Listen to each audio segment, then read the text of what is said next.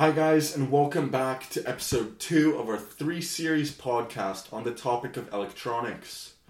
In our previous and our first episode, I discussed the biggest powerhouse of them all in technology, and electronics to be precise, known as Apple. We talked about Apple started as a company, we mentioned the challenges in the forming of the company through the highs and the lows, not to mention some of their products, and finally we finished off with discussing how they got to where they are today. In today's podcast, we will be discussing the other side of the spectrum, known as Samsung. As we all know, in terms of electronics, there is no bigger rivalry than the one between Apple and Samsung. Generally, if we look at the way the world is divided in terms of smartphones and technology in general, the divide would be between Apple and Samsung. I will try and make the history segment of this podcast as quick as possible, with enough being given out to maybe satisfy the listeners, potentially tempting them to start finding out more about the Android of their choice. We also have a very special guest on the show today, Jacob, who will be discussing his opinions in terms of the topic surrounding Samsung. Samsung was founded on March 1st in the year 1938 in Seoul, South Korea. This is one of the biggest businesses in the whole country, producing a whopping 1/5 of the whole country's exports. The company's primary exports are electronics, construction, and defense. Not just a company that has one type of product to sell, clearly. Samsung, in case you didn't know, started out as a grocery store with exactly 40 employees. I would have never guessed this was how they started off in a completely different field than where they are right now. Apple right away, for example, started off with technology, but I guess Samsung at first had different plans on how the company would run and what they would specialize in. They were known to export goods in their own city, selling local fish and vegetables and many more products. The company moved in 1947 to Seoul, but they had to leave due to the Korean War. After then, the company focused on rebuilding Korea from the ground up from the industrialization viewpoint. Finally, in the 1960s, Samsung entered the world of electronics. Up until the 1980s, Samsung created their electronic devices. In 1970, they produced their first ever black and white TV. They also started shipbuilding. In 1978, they even created an aerospace division alongside the opening of separate electronic branches, given that they had so much going on with the company at the time. Samsung's data systems was also created, which cemented Samsung's place as one of the top dogs of IT, or known as information technology. Not just that, they also had products with regards to nanotechnology, telecommunications, and also aerospace. Never would have thought this, but Samsung also had their part to play in potential genetic engineering technology. It came along the 1990s, and there was a bit of a snare in the running for Samsung.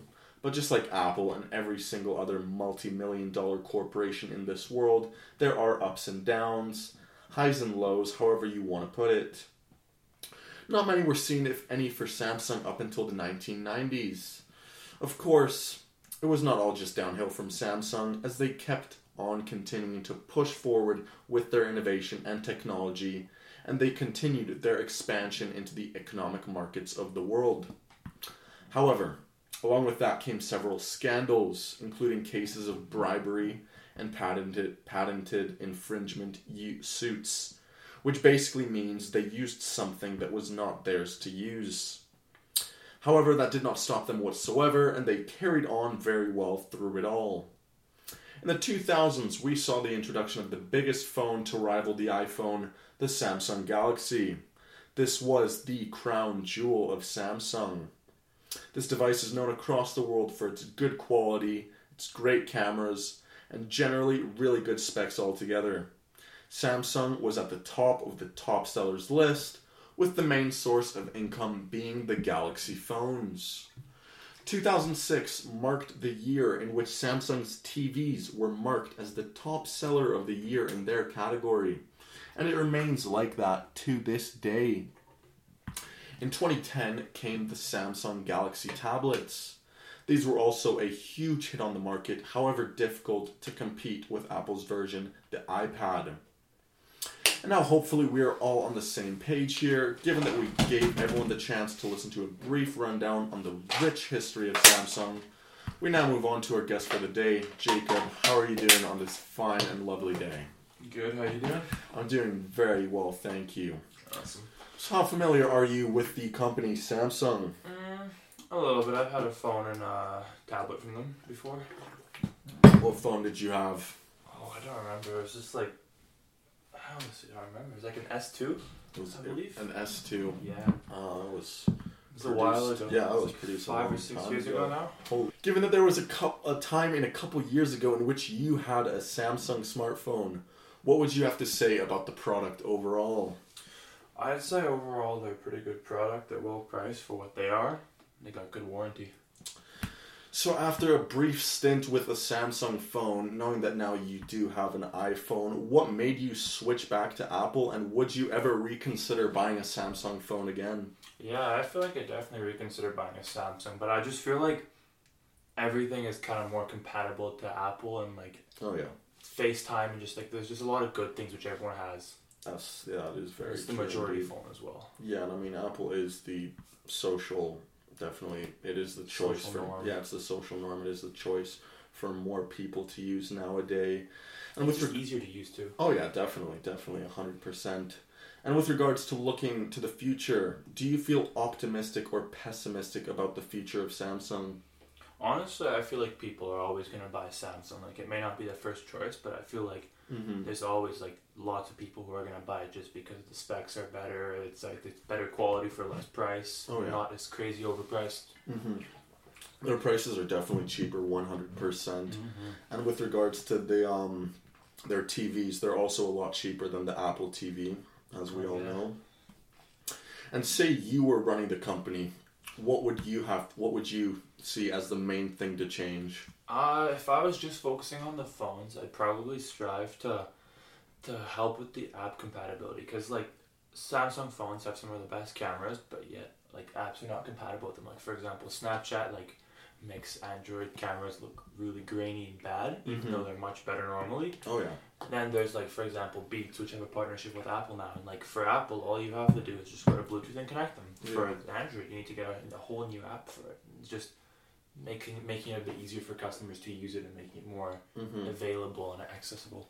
Would you say it would differ in Europe, given that Androids are the main choice in Europe, or would you say it's also the same as in North America? I didn't know that. Are Androids the main choice in Europe? Androids are the main choice in Europe. Most people do have Androids there. Oh, I feel like the app compatibility wouldn't hurt, because like I feel like Beats is still a thing, and like Snapchats and like these apps are still a thing. Oh yeah, definitely. And like it would definitely help. But yeah, I don't think it would hurt them. No, most definitely. In terms of price, would you say you're getting a bang on your buck for purchasing a Samsung, or would you say that it is, especially considering that we are in North America, a second-rate product in comparison with Apple? I'd definitely say you're getting a bang for your buck. Like, I haven't looked at the prices for a while, but I'd say they're pretty decent compared to Apple, because Apple is just getting crazy overpriced. And it's like, you're getting a lot of good specs, it's just the app compatibility can be a bit annoying, but it's not like a crazy deal breaker. Yeah, this is true. And with regards to other Android brands, such as LG, I'm not sure if Google is owned by Android or not, but how would you say that Samsung ranks among companies such as LG, Huawei, or any of those other companies? Oh, I'd definitely say it's a top tier up there. Like with Google coming out with their new phones now, like they're kind of like trying to rival them as the second-rate product. And like LG had that like bendable phone or something I remember a while ago. Yeah. But yeah, I definitely say it's a top second-rate product. Top second-rate product. That's a good way to put it.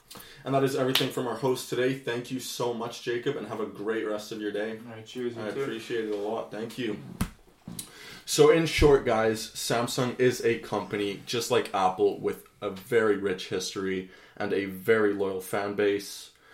Geographically speaking, it isn't often to find a lot of Android phones in Canada. However, in Europe there is, as mentioned earlier, an abundance of them, just like there are iPhones here. In Europe, it is without doubt Androids everywhere. I personally went to Europe a couple times, and I was very surprised at the fact that Apple stores were not seen at all. It was like a second base thing, maybe because the price, like stated earlier, Apple prices are very expensive, which means that depending on the area, not many people can afford them potentially. And I don't know, maybe in general, just Samsung just goes well there more with the products, because like stated earlier, the products on the other continents are different. It does not all stay the same here in North America. And it honestly took a little while to get used to seeing, considering that North America, it is all Apple basically. So next up on the show, we will be discussing the demanded topic that everyone has been waiting for, which is why it was left until the very final podcast.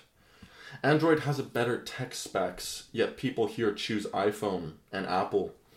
All of this will be available to listen to next week on the Techno show. So leaving it, we will be discussing next week exactly the rivalry between Apple and Samsung and what it has come down to today. It's been your host Thomas, signing out for today. Until the next one, thank you so much for tuning in, guys. Until then, keep smiling and stay safe, guys. Thank you so much.